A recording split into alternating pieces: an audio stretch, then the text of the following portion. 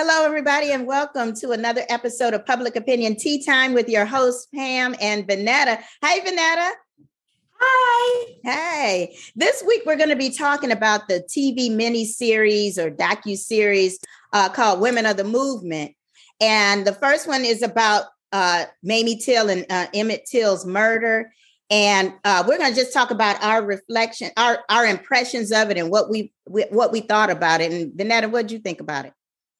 Well, I'll tell you what, before I watched it, I had to pray because I was very worried. I was like, this is going to be so upsetting and it's going to make it difficult for me to function the next day. And I'm not going to say surprised, but I was really pleased with the way the movie was put together, the storytelling. Whoever was the director, I just applaud them. You know, I was happy with it too. Once I started watching it, I also had the same feeling. And I was wondering, is it just me? Am I being hypersensitive? I didn't know. But at first I was feeling like, I don't know if I want to watch this. And then I said, I do not want to see. And I do believe that they are going to show maybe later in it some type of a reenactment. But I wasn't ready for that. And I'm glad that they didn't start out with that because so hard. Yes. All of the time I was saying, I don't want to see like the violence of it. I know what happened. Right. And the woman who plays Mamie Till, her name is Adrienne Warren. And she actually is a Tony Award winner. She was in Tina, the Tina Turner story. And my husband and I saw that play on Broadway right before, everything closed down. But at any rate, I was saying to myself, I don't feel like seeing that. I don't want to see it. I don't know. It's just because of the fact that it almost seems like we're still in an era like that. And I think what is most disconcerting. Very, very much disconcerting. As a mother of Black men, I understand her pain, but the reality is in 1955 is not much different than what I fear in 2022. Right. I was concerned that it was just going to upset me and anger me. And as I said, I prayed before, but when the actual movie started, I made a very strong drink. Okay.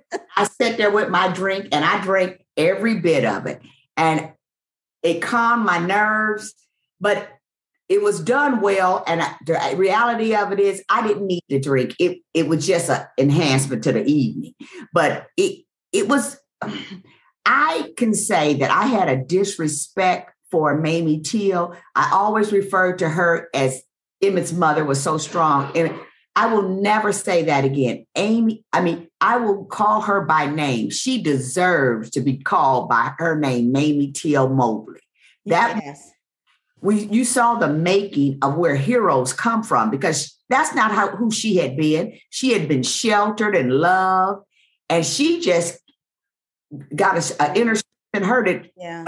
She stepped up. I don't know where the moment, and she did what she had to do in that moment. And I wonder how strong she had to be, rather than to just wither away and cry and hide. She actually energized herself, and as a result, she energized, a movement. And she was the best person to stand up for her son. She demanded that he be returned, so that he could have a proper burial. She demanded that he be shown. And she demanded that his name be put in the paper, that his picture be put in the paper. She humanized him when we didn't even know that term. When we didn't even know about doing that. She was ahead of her. But I see myself in her, and I can see where I would be like, no, do the best you can to make him look like Emmett. Mm-hmm.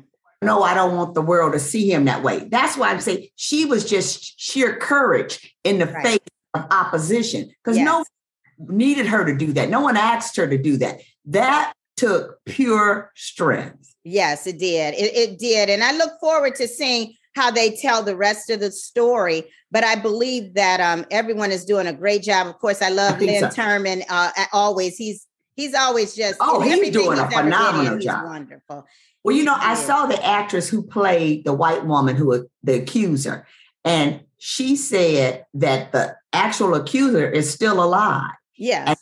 she did not want to go meet with her because she didn't want to have any sympathy for her or for her to attempt to plead her innocence. Right.